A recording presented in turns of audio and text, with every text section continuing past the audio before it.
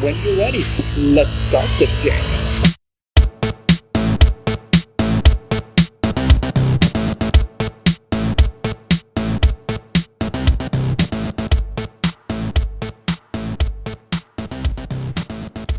Welcome to Unstacked and Let's Unwind with historical fantasy author Olivia Atwater. Let's find out about her writing process and her Regency fairy tale series, beginning with Half a Soul. Hey, this is Sarah from the Bay County Public Library. Hey, this is Stephen from the Huntsville-Madison County Public Library. Hi, I'm Olivia Atwater. I wrote the Regency fairy tales, starting with Half Soul. Can you introduce our listeners to your Regency fairy tale series, Half a Soul, 10,000 Stitches, and Long Shadow?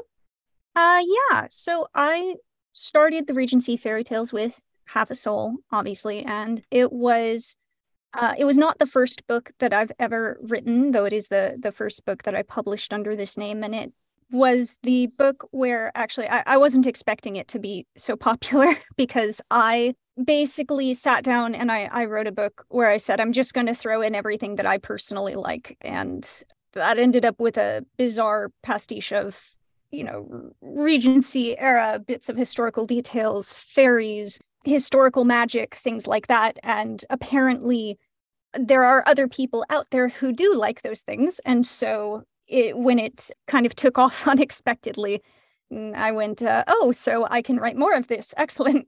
Thus, the other two Regency fairy tales were born. It really was a joy to read all books. Our fiction selector, Rachel, is the first one who I think she found Half a Soul on like a romance blog. And so she read it first and she told several other library staff. And so I think there's a good group of us at the Bay County Public Library who have all started with Half a Soul, and then we promptly had to read all the other ones. And then we just share it with everyone else. And then I definitely got several Christmas presents that way as well, and get them started. And then they buy the next one in the series. The pacing of your titles is really calming. It was very, I think I fell asleep with a lot of ballroom dances, which was very needed when I discovered the books, and much appreciated. And curious on how you both developed your world building for the series, and then will you be writing any more in this one or on to other things? So I have a rule. For context, I once tried to write a fantasy novel for 10 years because, like many beginning authors, I tried to world build first. Mm-hmm. And I had journals and journals of world building for this setting, and I just kept world building, and I never really got around to finishing the book. And so finally I said to myself, I'm just going to write the book first, and then I will world build as I go and only put in details that are directly relevant to the story. And that worked out very well for me. I finally finished several books that way. But it was actually far easier to world build for Half a Soul in many respects because I basically just assumed that all of the fairy tales and historical magic were true. And I just went with that. Obviously, I selected which fairy tales and which historical bits of magic were true, but I basically approached it such that I said, like, if it's in the history book somewhere or if it's in a fairy tale somewhere, I'll just go with it. So actually, a lot of the magic in Half a Soul is based on either ceremonial magic or folk magic that you could find in Britain somewhere in its history. I did try to restrict myself to magic that was obviously Regency era or before, but it's all somewhere. Someone believed it at some point. Yeah, I recognize some of the magic for fairy folk from the traditional folklore, such as being repelled by iron, which is kind of very consistent throughout the stories. I'm going to preface this question by saying that Sarah has made a very large mistake in allowing me the liberty to go down this rabbit hole because I am a gamer. I love RPGs. Fantastic. I love LARPs. So I have all kinds of questions I'm going to go down to, and she doesn't realize the can of worms she has opened. I do realize. I just want you to know, if you don't know this, I am a habitual game master and I run LARPs, so we will have a lot to talk about. So to start off with this, how has writing for RPGs, like building games and game mastering kind of things, and LARPs guided your writing? So many ways. So I counted up at one point, just LARPs, live action role playing. I counted up how many words I have written of material for live action role playing games over the course of my life, and it's easily cracks 1 million words. And that includes character backgrounds, that includes storyteller materials, because I write everything down. I'm of the opinion that, if it's not written down, it doesn't exist. So you want to give your storytellers, because I run teams of storytellers, and so I give them as much to work with as possible, so that if they ever have a question, I just go, oh, it's on page 46, And this really affected how I think about timelining and world building as well, in the sense of, yes, when I'm sitting down to write a story, I'm trying only to include the world building that might come up, but it's still written down somewhere. I would say the other thing, actually, that running live action games has really helped me with is writing every character as though they are the main character.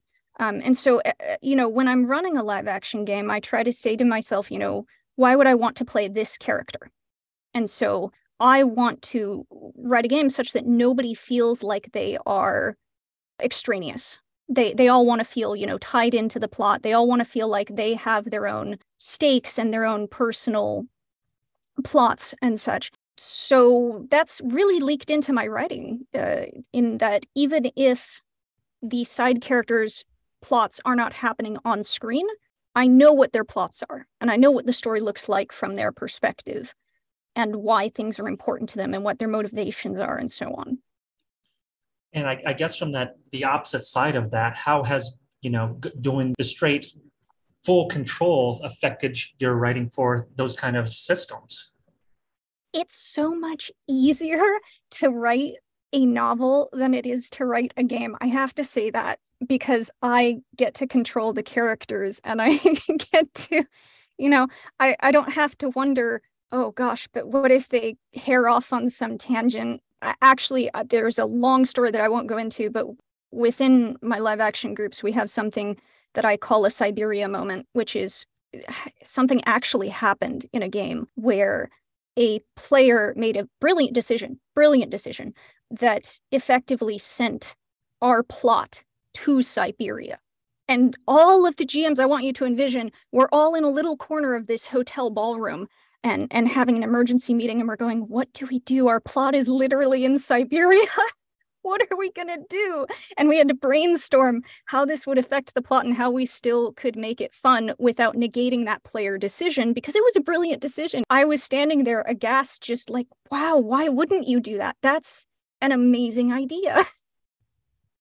And so I don't have to deal with Siberias in my novel writing, though I will say occasionally I will have an outline, and I'll get to a certain point and I'll go, wow, there's a much smarter way for the character to approach this, and now I've Siberia'd myself sometimes. But it's something that's far more workable when you do it to yourself. Oh, and I almost forgot. I want to answer the question that previously, because there were 2 questions before.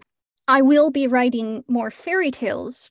The next fairy tales on my list are Victorian fairy tales, which will be a little bit more gothic, but they will still be very whimsical and in the same overall style. I like playing with genre, and so I do want them to feel Victorian. And so they will have a slight difference in tone, but not too much. And speaking of having a specific time period, how do you do your research, like the historical research of your works? So I'm actually far more familiar with the Tudor period. I did historical reenactment for a while, And so I know an awful lot of random trivia about both the nobility and the yeomen and the peasantry in Tudor England under specifically Henry VIII.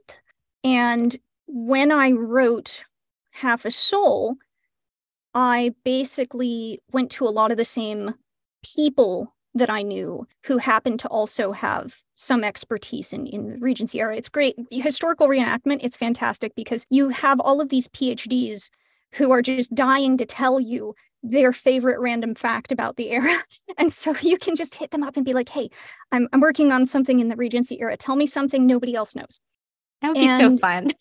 Oh, it's fantastic. I really enjoy it. And then, so once I established those resources, and I have somebody who did their thesis on Regency era customs and manners, who is my historical nitpicker, and he's amazing. I gotta say, because I go to my books, I hit the books, and I'll and the blogs and the articles and so on to answer a question. And I once spent 2 days trying to answer a single question, and I was like, where is the answer to this question? It was something in 10,000 Stitches.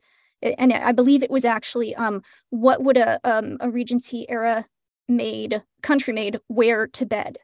It's amazing how hard it can be to find answers specifically about the lower classes. We have all kinds of records on the upper classes, but as soon as you start digging into the lower classes, it's much harder. So I spent 2 days trying to find the answer to this. And then finally, I just hit up my historical nitpicker and I said, hey, I can't find this answer anywhere. And within 5 seconds, he said, oh, I already know that. That's she'd be wearing a dressing gown at night. And it would be, well, you said that the employer is a little bit stingy, but they still would be obliged to provide a dressing gown at least, but she would only have one. It probably wouldn't be replaced very often. It'd be a little bit threadbare. And he just went, it's amazing. He just went on and on. It was great. So over the course of writing these books and interacting with my nitpicker and reading everything I can get my hands on, I've learned more about Regency England. But I always had at least a sense of where it fell in the progression of British history, because obviously a lot of history is ongoing. And so there are trends happening and developments that will have an impact for several decades, to come. And so one of the things, obviously, that is happening in the Regency era that I basically just had to be like, where is this at this point? That's enclosure. And enclosure took place over really several centuries. And for anyone who doesn't know, enclosure is the development of closing in what once was the commons in Britain. And there were these common public resources that were slowly being fenced off and owned by people. And obviously the development of this and as this progressed, it really impacted the lower classes and caused them a lot of grief. And this contributed to the workhouses, which get mentioned in Half a Soul. And it's funny because a lot of people seem to think that the workhouses are Victorian, that they just popped up in the Victorian era from nothing. And that's not true at all. The workhouses were, I want to say I don't have my notes in front of me, but they started somewhere in the 1600s. And those are only the references we have. There were probably something very much like them before they are historically written down. And they were always awful, always. They just, and in the Regency era is right about when they start getting really, really bad.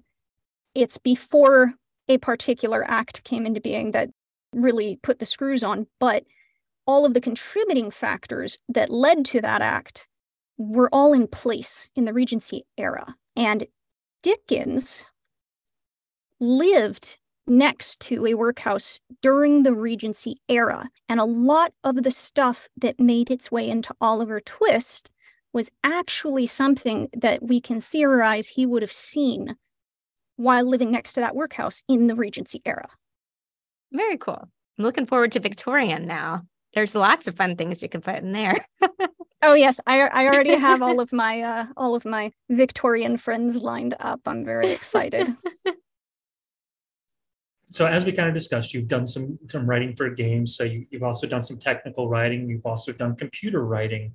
Obviously, when you're doing those type of writings, you try to do as little as possible to kind of make it as condensed as possible. Mhm. How does that affect your writing and editing process? It's so funny. You should bring this up because I just finished I write very tiny reference books for authors as well. So I wrote a book on blurbs and how to write a short but punchy blurb or book description for your book. And I just finished writing another one that I call reader-friendly writing for authors. It is literally in the process of being published right now. And it's all about applying technical writing techniques to fiction writing. And I think it hugely influences my writing because I am of the opinion, and I am probably on the extreme end of this. I know I am. I'm of the opinion that clarity should always be your primary concern in genre writing. Now, literary fiction is a different matter, obviously, because you're writing to a different audience there. But genre writing is all about entertaining people and making sure that your readers are going to be more distracted.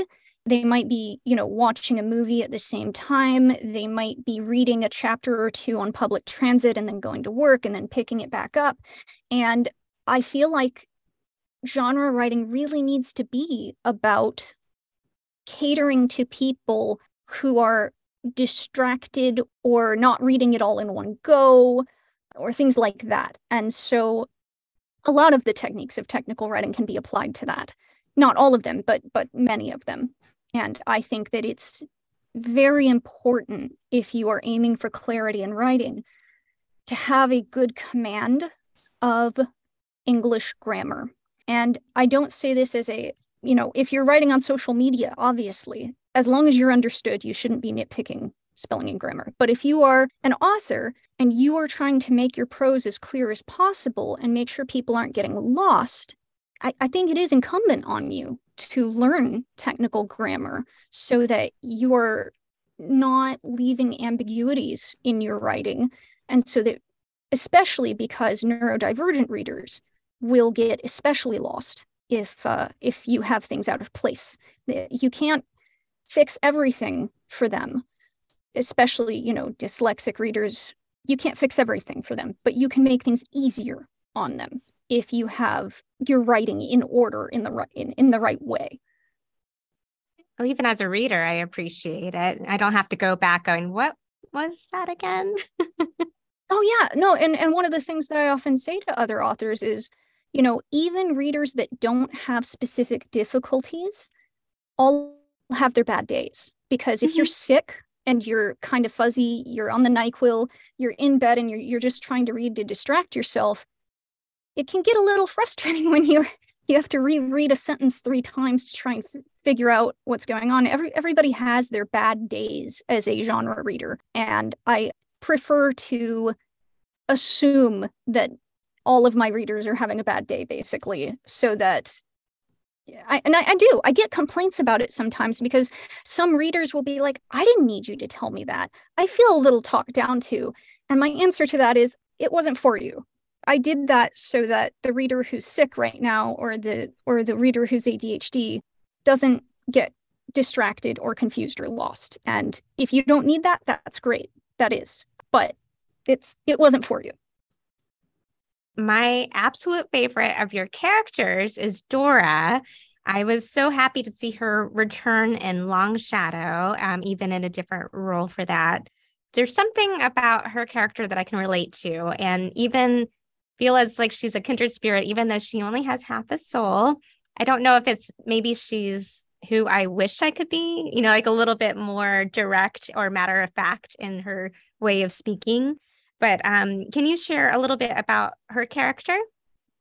Yes, so Dora, as evidenced by the title, Dora as a young girl gets half of her soul stolen by a fairy. And he meant to take the whole thing, but he got a little interrupted, and so he only ended up taking half.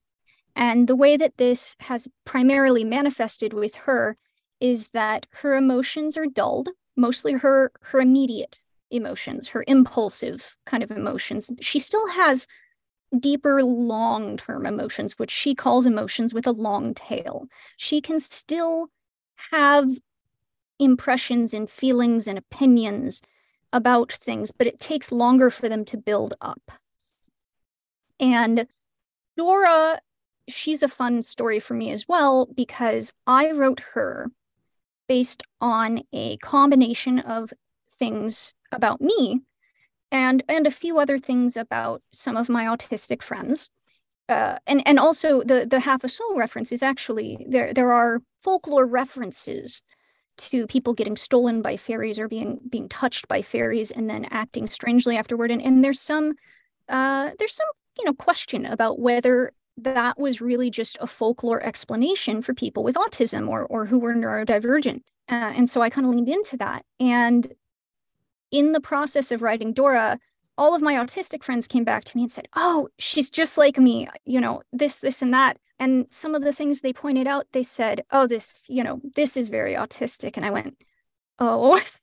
And so by writing Dora with much of myself in her, I basically found out I'm autistic, which was an experience, a bit of a relief, because I've always been very different. And so having always having a word to put to it is very helpful.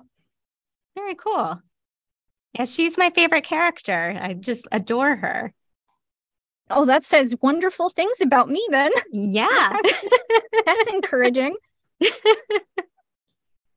Kind of going off from that standpoint, you had a quote where you're talking about Terry Pratchett and how he was able to ask some controversial questions and approach them with humor and whimsy. So kind of going in that direction, what extent do you think that fiction can improve human life?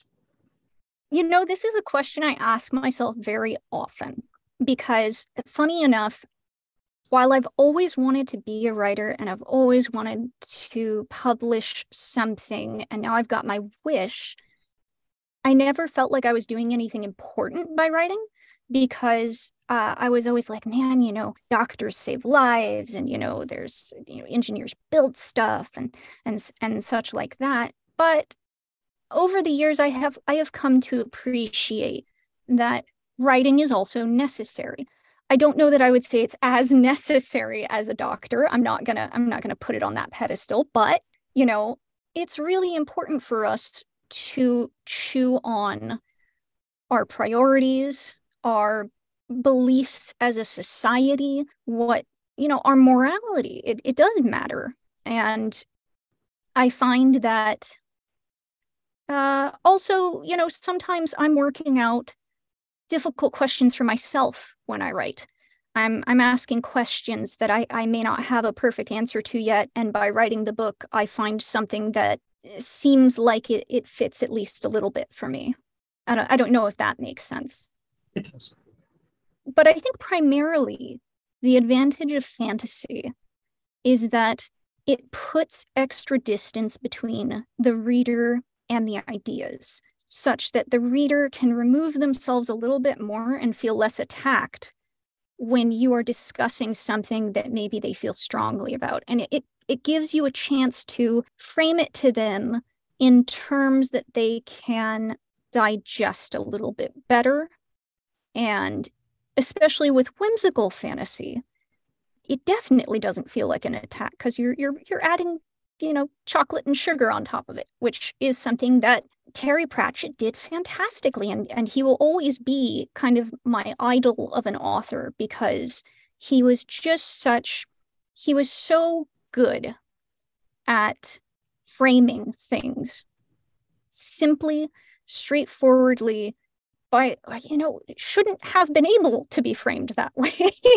He just had such a way of breaking things down to common sense explanations. And I so admire him for that.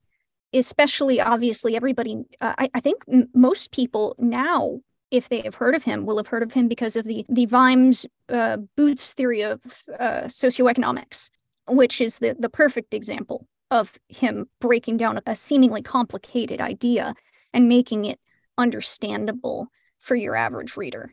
And I think that's brilliant. I think it takes more craft and more genius to be able to explain something simply than it does to write a beautiful, waxing poetic literary fiction work that approaches the same idea. I think it takes a lot of work to make things accessible. And bouncing back to Terry Pratchett, you have another novella. It would be more in line with these titles as well in length, but Small Miracles pays a little bit of homage to Terry Pratchett. Could you explain or introduce our audience to that one? Yeah. So Small Miracles is like you said, a short book. I do think technically is a novel. It's around the same length as these. And it follows Gadriel, the fallen angel of petty temptations. And Gadriel is they are tasked with tempting a mortal to sin just a little bit, because this mortal, Holly Harker, is just so sinless that even one of the guardian angels is kind of like, I think she really could use a little more fun. It's gotten a little extreme at this point.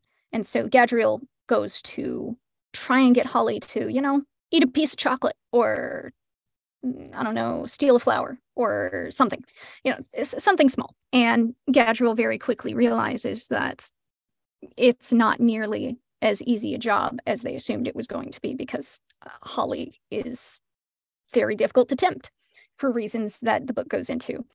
So this book it started as a bit of an homage to Good Omens, but I specifically wanted to make it very small and intimate in scale, because Good Omens, as much as I loved Good Omens, it gets very apocalyptic very quickly. It's quite literally starts with, and the end of the world is coming.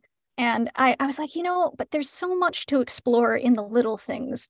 And I also kind of wanted to explore a setting where it wasn't assumed that the Judeo-Christian faiths were the only ones, because there's a lot more interesting material to mine in other pantheons. I didn't want to necessarily make those other pantheons the central focus of the book, but I wanted to acknowledge that they were there, they had an impact, and other people's beliefs were supernaturally represented as well. And I thought the interactions between those different faiths was also fun, because how do guardian angels interact with the Chinese celestial bureaucracy? And asking those questions leads to some really fun answers. I kind of want to go back to something you mentioned just a moment ago about tying real world things, making them more lighthearted with fantasy. So kind of making it more lighthearted with this question, how much difference is there between writing fantasy in a non-traditional setting? In a non-traditional, sorry, can you clarify? Like when people think of romance style writing, their first thing isn't to think of it in a fantasy style setting. So how much difference goes into kind of tailoring romance to fit in those types of settings? Well, it's interesting because what people, I guess, I've heard it referred to as fantasy romance, romantic fantasy, and most lately romantasy. It is having a moment. Fantasy romance has definitely become more popular recently. It was always there, but it's exploded a little bit at the moment. And I think that has a lot to do with the fact that we're going through a lot of real world upheaval. And so people are a little bit more attracted to something cozier and more fantastic. But as far as tailoring romance to fantasy, there are some difficulties there, which I have experienced. And that is that when you are writing genre fiction, meeting reader expectations is very important. And I don't mean you have to always tailor everything to reader expectations. I do think that diverging from reader expectations, just a little bit by inches in certain areas is actually quite good, but the rest of the book has to meet reader expectations so that those diversions stand out more. And at the end of the day, fantasy readers do have different genre expectations than romance readers do. And so it can be difficult at times to balance those. And I think I feel like I did as well as I could have with Half a Soul, but there are still going to be readers who are fantasy readers who go, what is all of this social etiquette about? I'm just not interested in that. Give me more fairies. And then there are going to be, readers on the flip side who are like, I'm not interested in fairyland. Can we get back to the Regency balls? So yeah, when you're mixing genres, it can be difficult to meet all of your readers' expectations to the degree that they might want you to. But as long as you're making sure you're meeting most of their expectations on both sides, I think you can kind of work it out. For me, it was the perfect blend. I loved it. Loved it. Well, I feel like people who enjoy fantasy and romances probably will be able to find everything that they want in there.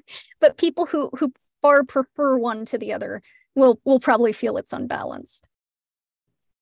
And the series is marketed to a young adult audience. Did you go into writing with young adults in mind, or was that kind of post writing the books and then it kind of fits that niche? I have written several paranormal romances, actually, which I will not speak of here. But so I am not a prudish author, let us say. But I started writing Half a Soul with kind of the vague idea that it might be another paranormal romance. But then as I was writing it, I realized it's just not that tone. And so I discovered that it was focusing a lot more on, social issues and things like that, which naturally came to my mind when I was writing Regency, because I enjoy social history, which is, kind of the history of social movements and economic movements and things like that. And so obviously, while I did have some of the classic Regency tropes in there of, their balls and people trying to get married and things like that, a lot of my mind was half on what else was going on at the time, and the Napoleonic War and the effects that had on the economy and people who couldn't get work or who were tossed off their lands or whatever. And so that naturally kind of started working its way into the narrative. And at that point, I realized this is not a paranormal romance. This is a book about history to some extent, and the tone just became that way. And I also think that I know that the young adult genre has come to be associated with certain tropes, such as, love triangles and things like that. And I don't think that's what the young adult genre is, though. To me, the young adult genre is and always has been about the inflection point where you are turning into what society would consider to be an adult. And I think it's very important in young adult fiction to be asking the sorts of questions that young adults are going to run into. And one of those questions to me is, what have the adults in my life gotten wrong? That's super important to me. And I don't see enough of that in young adult, I think. But that's what I think young adult should be. And so when I realized that was kind of the direction this book was going, I said, okay, this is a young adult book. And, funny enough, when I first self-published these, I marketed them as young adult. When Orbit republished them, they have classified them as adult, though I think one or two categories might still be in young adult in some places. But I still consider them very young adult. And so I'll often I will actually get some readers every once in a while being like, man, this really reads like a young adult book. And I'm like, there's a reason for that. It's categorized as young adult in our library. So that's why. I think it is a young adult story. So. And all the librarians love it. We just can't get enough. And that makes me so happy. I just want to say, I spent so much of my young life in libraries that, like, my mother used to drop me and my sister off at the library and just leave us. And we would entertain ourselves. She would have to drag us out when she finally came back for us because we'd have stacks of books, and we couldn't take them all out at once. So we'd be like, no, let me finish this one first. And we are a library podcast, and I was going to ask you how libraries had impacted your life. So you're on the ball. Libraries have impacted my life an awful lot. In fact, not only did I spend a ton of time in libraries as a kid, at one point I worked as a library aide in my high school. It was fantastic. I had an extra period because I had skipped a class, and they said, well, you have to choose a class for this period. And I went, can I help at the library? Be a good gig, especially in high school. Oh, it was, because after I finished off, reshelving books and stuff like that, I could sit down and read. It's just the dream right there. We are always finding new books just from that shelving process. We're like, oh, I didn't even know this was here. Oh, yeah. You always set aside, while you're reshelving, you're like, ooh, I didn't see this one. I think I'm just going to, you know what? I'll get that one. I'm just going to put this over here. That doesn't go back on the shelf. Daily struggle. I know. You've mentioned that you've got a nonfiction book that's coming out. You just released Small Miracles. How many story kernels or books do you juggle at a time? Oh my gosh, I have too many. I am seriously considering rewriting the paranormal romances, but those would have to go under a different pen name, because there are many things you can get away with under the same pen name, but Levels of Steam, not one of them. So I would have to publish those under a different pen name. So I have all of those. I think I have like 5 of them that I could technically rewrite and spit polish. I do write the occasional nonfiction book when something comes up. Mostly it happens by the time I realize I've been giving the same advice to authors over and over. And then I go, you know what, I should just write this down in a book and hand the book to people from now on. That's how the Blurb book got started. And that is how this recent book got started, because I realized that I was constantly explaining to other author friends, like, okay, here is a problem with your prose that made it hard to get through. And then I just realized I should just write this down. So I did. Other story ideas, I still have a medieval fairy tale that I desperately want to write.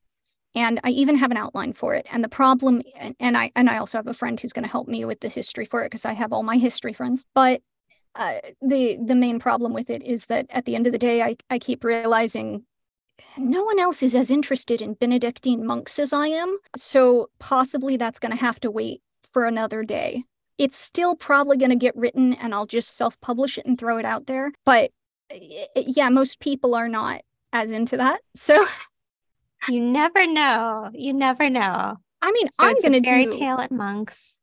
I'm going to do my level best to still make it funny and interesting, but it's just not the first thing that springs to mind when you're going, obviously like Regency balls and romances and stuff, people will be like, oh yeah, I'll eat that up. And then there's fairies. But when you go, okay, so this is a funny story about the corruption of Benedictine monks, but also it has fairies. People go, I mean, maybe I'll try it, but. I mean, you say that, but I'm thinking like the Canticle of Leibowitz is at its heart, it's just monks dealing with history and post-apocalypse. I'm not familiar with that one. Oh, that's a post-apocalyptic like classic. I highly recommend it, but it kind of goes to like this group of monks that are recovering lost history kind of stuff. Well, the thing I find most interesting about the Benedictine monks is that there was a period. Of course, they started as an order of monks that was supposed to take a vow of poverty. And then as time went on, they just found all of these technicalities and ways to get around it, so that while they had still taken a vow of poverty, they were having feasts every other day and, just living it up. And it's such a funny case study in how people indulge in cognitive dissonance over time that I just found it was very fairy logic. And so I just saw a connection there, and I was like, I need to write something about this. I can see it working. So yeah, we'll stay tuned. I'll keep an eye out for that one. Yeah, obviously the stuff that I am actively currently working on, I have a book that I am co-writing with my husband, which is called Echoes of the Imperium. It is steampunk goblins, fairies, and fantasy. And it's unfortunately, it has run into difficulties in the sense that one of our editors, who is a very good editor, and I love her, she is the editor for this book. She's been having health issues and it's been dragging out. And so it's definitely taken longer than I would have liked to get it out the door. But I am hopeful, crossing my fingers, that this year we will manage it. So we have, she's been getting the feedback trickling in. So we have stuff to work on. And the last bit, of course, is that I am working on some Victorian fairy tales. So I'm going to jump in here because this was going to be a question I popped in later, but you brought up Echoes of the Imperium. So what is it like writing with a partner? What is different in the process, the balancing load of that style of writing? Oh, it's so much harder. So much harder. You would think that having a writing partner would make things faster, but actually it makes things much, much slower. And, part of that happens during the kind of negotiation between your writing styles and what you're good at. Because I'm good at plotting, and my husband is good at action sequences and pithy dialogue and really rich descriptions. And in fact, his rich descriptions sometimes get a little too rich. And so here, what will happen is he'll write this wonderful description of a setting, and then I'll come in and I'll be like, okay, this is amazing, but it's too much. We need to just trim it down just a little bit. And so the negotiation process can take some time. And, there's also the fact that, frankly, epic fantasy takes longer. Historical fantasy to me is almost cheating, and I love it because whenever I have a question about the setting, I just look it up. I don't have to come up with it. I don't have to worry about I don't have to worry about whether it's consistent with stuff I've previously written because I have a literal history book which will tell me whether it's consistent or not. And that's not the case with epic fantasy. You really have to keep track of all of your world building. And when you hit a question, you have to answer that question. And it can sometimes take you time to make it all fit together that way. And so for me, Echoes of the Imperium, which I'm really happy with, by the way, I think it's turning out to be an amazing book, but it is doubly difficult for me between the fact that it is an epic fantasy and the fact that my husband and I have to do the writing negotiation. I do think the book is far stronger for it. I think we really complement each other, but it takes time. For jumping back to the Regency fairy tale series, each of them can kind of be read as a standalone, even though they're all in the same universe. Did you have a favorite one while writing out of the three? Oh, gosh. That's really hard to say. That's like asking me to pick my favorite cat. I loved them all for different reasons. I would say very barely 10,000 Stitches is probably my favorite because I don't often see servants given a leading role in Regency fiction or in any fiction, really. I don't often see servants given a point of view. And I really wanted to lean into that. And I did a lot of research into how servants lived during several eras, but specifically during the Regency era. And it was awful. It's really amazing how much people were allowed to get away with regard to servants. And I actually had to tone it down quite a bit for 10,000 Stitches because the reality was just so miserable that it would have been such a downer. And it probably would have gotten into not safe for work territory because there was sexual assault and there was, beating servants and there was, it was just awful. So I feel like there were a lot of things in 10,000 Stitches that I found both very compelling and not touched on often enough. And so that was definitely one that I had I think a bit more fun with than the other two, but I still loved them all. There was almost, even though it's not in the same era, almost like a Downton Abbey with the way, since we're so familiar with that, for 10,000 Stitches, kind of parallel that a little bit with the servant class and the upper class. Yeah, the Regency era, I believe, I would have to check my notes again, but I believe the Regency era was the era where we started having the idea that servants should not be seen. And so it was around the time when architecture started changing to keep them out of sight. And that's when you get the things like, I actually, you know what? I can't say this word, the baize door, I believe it is. The door that leads to the servants' area and the servants' passageways and the idea of servants living and sleeping underground, which is so much worse than it sounds because you don't get any sunlight, and that can really mess with your head and your health. It can. If you have no sunlight, you're vitamin D deprived, and depression starts setting in. And there's just so much about it that was so bad. And so Regency era really was the turning point there. And so it's an interesting place to start talking about those ideas regarding servants and the impact that they had. And they definitely served to dehumanize servants even more, because when you don't see them very often, you forget about them. They're not there. They're not people. They don't take up any space in your head.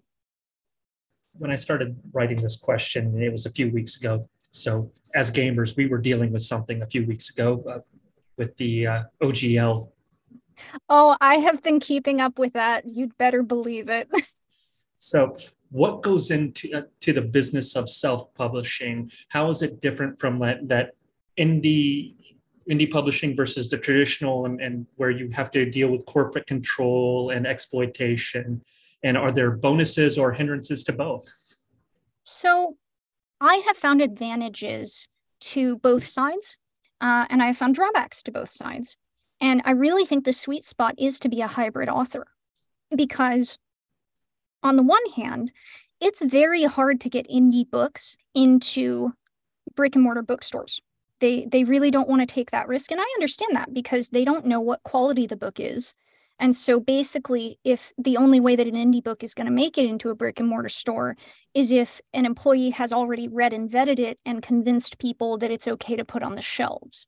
And we do kind of use TradPub as shorthand for this has a minimum level of editing. And, you know, for better or worse, that's just how it is. And so if you really want to have a presence in bookstores, you've got to be traditionally publishing something. And that's a whole untapped market that you just can't get to as an indie author. And on the flip side, indie authors, I'm going to be honest, they make more money. That may surprise a lot of people, but because you're getting a bigger direct cut of your sales, if you are any good at marketing, and that's a big if you can market your stuff, you're making more money per book. Now, my experience with trad has been different than I would say a lot of people's, because I self-published these novels first. And then when they were doing very well, I had an agent and an editor both approach me kind of within the same week, 2-week period and say, hey, there's an interest in republishing these traditionally. Is that something that you want to pursue? And at the time, I already knew, having chatted with many of my author friends who are hybrid or who had traditional experience, I knew what the process involved. I knew the potential drawbacks and everything. And so I went in very informed. And I think that's kind of the big danger for people who publish traditionally, is that if they go in with the wrong expectations, that's going to be the letdown. But for me, I said, Amazon is a huge part of the book market. And it's very true that you cannot really make enough money to survive unless you are on Amazon. And an interesting thing about that is that I remember other megalithic technology corporations that we thought would never go under, and they did. And I thought to myself, if Amazon ever dies, what am I going to do? And the answer was, I think I'd better have, a good half of my books traditionally published just so that if something happens, all of my eggs are not in one basket. And so that was kind of the train of thought for me of why I said yes and pursued it. And Orbit obviously republished these books, and for the most part, they left them alone because they were already making money. And so they said, we're going to spiff up the covers a little bit. We're going to give them a quick edit pass. But otherwise, other than a few tweaks, we're just going to republish them. And that seems to have, mainly worked out. My copy editor did steal my Oxford commas, which we had a discussion about, but I understand. She was very nice about it. I personally have strongly disagree with the idea, but well, there's your corporate control right there. Now, bouncing back to Orbit, I just discovered their augmented reality covers, which Half a Soul has an augmented reality cover where, for those listening, if you have Google Lens app on your phone, you hover the phone with the image search over the cover, and then the cover kind of comes to life. So Half a Soul, the scissors become animated and drop down from the top. What was it like to have a truly magical cover? So you would think, as a programmer, which I am, that I would know how to make this work, and I do not, and I have not tried. And so it was really cool. They did send me the animation, and I got to look at it, but I have not. I feel so ashamed to say this, but I have not made it work myself. I think it's not just you, because I'll be like, oh, that's an animated cover because it's an Orbit, and there was a bookstagrammer that just asked, I've been doing a deep dive, I can't get it to work, but yeah, I think it's just it's a Google app, and then you go to the camera function on the Google app, and you just hover above the book, and then it recognizes it, and then it does the animation. So if I was there, I would show you. I mean, like I said, I have gotten to see it. I think it's really neat. It's cool. It's super neat. But I play a little video on my computer for it. That works too. We like to have some fun, and we are a PG podcast because Sarah won't let me say certain words here. So we play a game here that you might know as under a different name, but we call it Kiss, Marry, Ditch. Ah, okay. And what I'm going to do is I've got 4 different categories that I've hidden behind what I consider myself to be very clever, little hints at what might be inside those categories. But I'm going to give you 4 categories to choose from. And then once you pick your category, I will give you 3 things that you will like, love, and 1 to get rid of. Okay. So the categories you can choose from are, is this the real life or just fruit soda oceans? Technology incognito? The seasons drag on, and I just want to run. Technology incognito. So we have talked about how you have some fantasy writings. You're working in a steampunk settings, and you mentioned there's some paranormal romance out there. So I'm going to make you choose between fantasy, modern, and steampunk gadgets. So you have to choose from these 3 items: cell phone, magic wand, and a jetpack. It's like, love, get rid of. Okay. I will say I love the cell phone because as a plotter, I can't tell you how many times the difference in a modern setting is, oh, wait, they have a cell phone. It resolves so many plot elements. And I feel like I would be a fool to ignore that. Magic wand, I like. I don't know how dangerous it might be as a programmer. One of my main concerns is always if I got it wrong, what would it do? How easy is it to operate? And then I think in a similar vein, I'd have to ditch the jetpack because I'm like, ooh, boy, user error there could be catastrophic. I don't really want to blow myself up or fall from a very, very tall height. Just to kind of give you an idea of what you missed out on. Is this real life or just fruits, soda, oceans? You would have had to choose fantasy worlds. Let's see here. Seasons drag on. You would have had to rate Dragonlance characters. Oh, I remember Dragonlance. Oh, man. and I just want to run. You would have had to help me pick the next game I was running for the family. And my next question is, what are you currently reading/watching? Oh, I am not reading anything, and this is because lots of authors go through this. I call it author guilt, and that is that when you really want to read, but then you're like, oh, I should be writing. So it can lead to a reading slump when you just feel too guilty to read. But I can tell you what's on my list to read, and that is Small Miracles is part of the Spiffbo competition. It's called a self-published fantasy blog-off. And it's made finalist along with 9 other entries. And so all 9 of those other entries are basically right next on my reading list. They all look fantastic, and I'm really excited about them. There are 2 Regency fantasies on that list this year, which was surprising because Spiffbo, I would say in the last few years, last year they had some romantasy, but before that it was very much epic fantasy and so on. And so this year we had a whole spate of cozy fantasies that made it onto the list. And like I said, I think that's partially just people are in that kind of mood right now. And so I have some of the titles are very long and I'm trying to remember exactly what they are. There was Miss Percy's Pocket Guide to the Care and Feeding of British Dragons by Quinby Olson, which I'm very excited about because the main character is a middle-aged kind of spinster, and I'm like, that's so my vibe. I love characters that are a little bit, away from the glamorous standard and feel more real. So I'm very much looking forward to that. There's Scales and Sensibility by Stephanie Burgess, which also looks like my sort of story. And then there is one the series is called Cruel Gods. And I think the name of the book is The 13th Hour.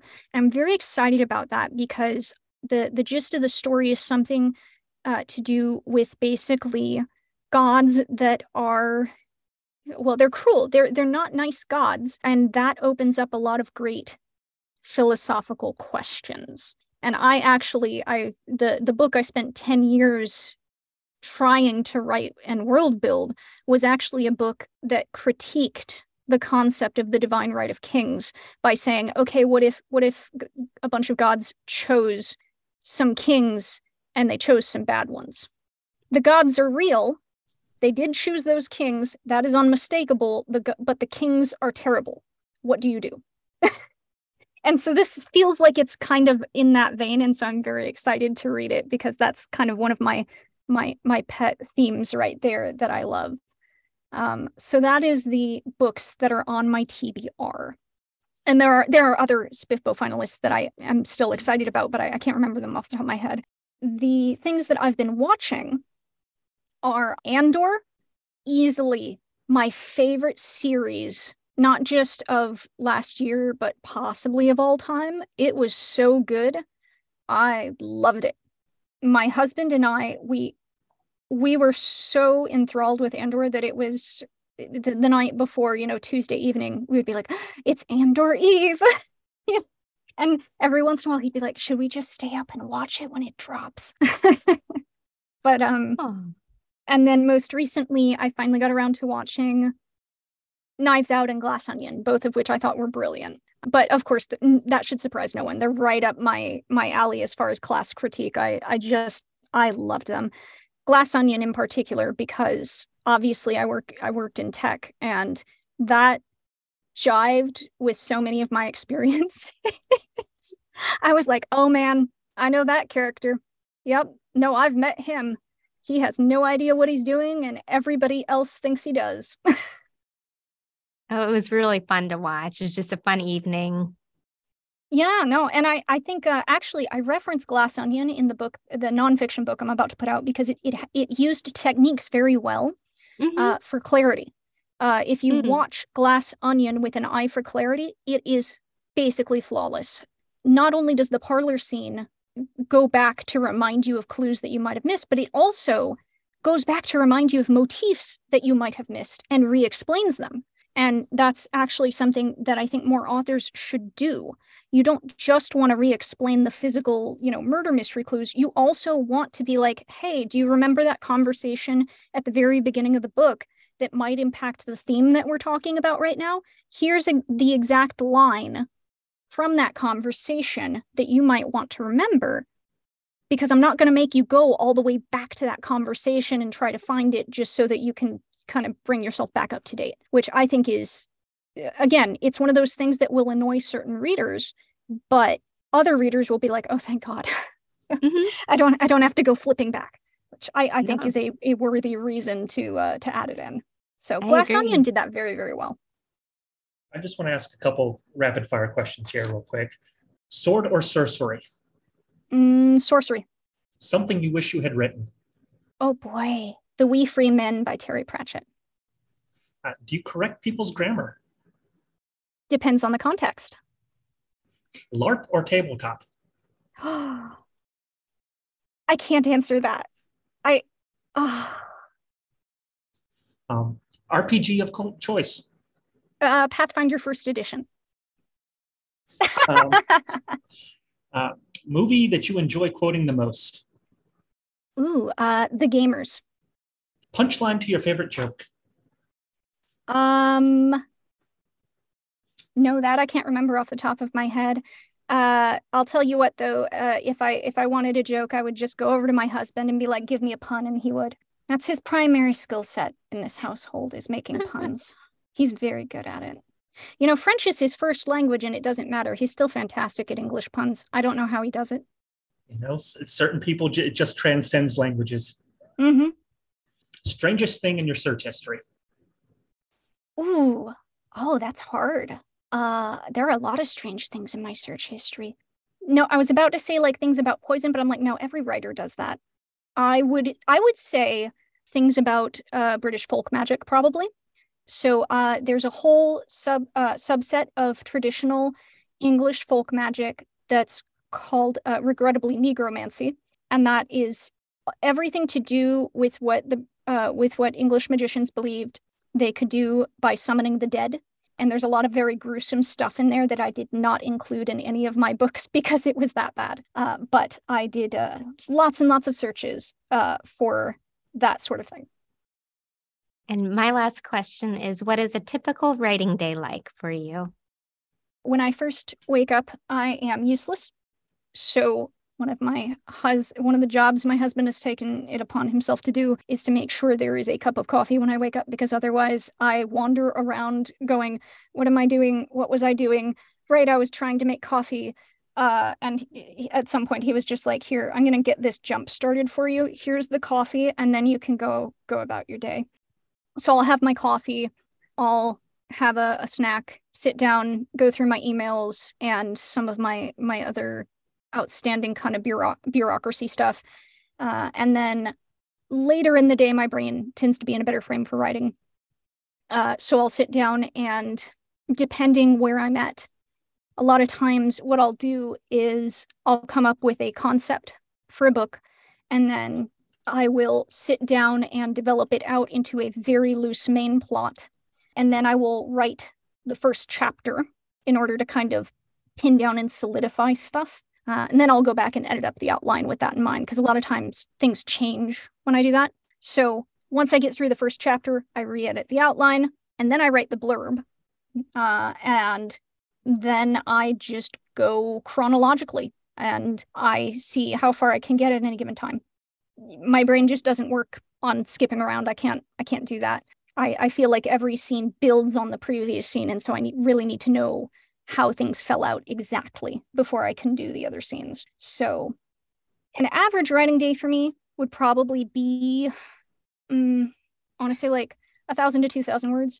A really good writing day, I've done 10,000 before. It just really depends, because if I hit my stride, I'm like, okay, I don't want to stop. I'm just going to keep going until I burn out.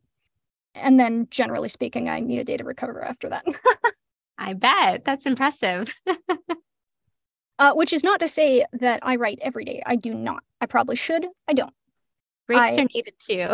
Oh yeah. Well, I spend I obviously I spend whole days preparing for the games I'm running as well. So, that's a kind of writing, but it's not writing I get to publish. Mm-hmm. You have passion Yet. projects. Yeah. Mm-hmm.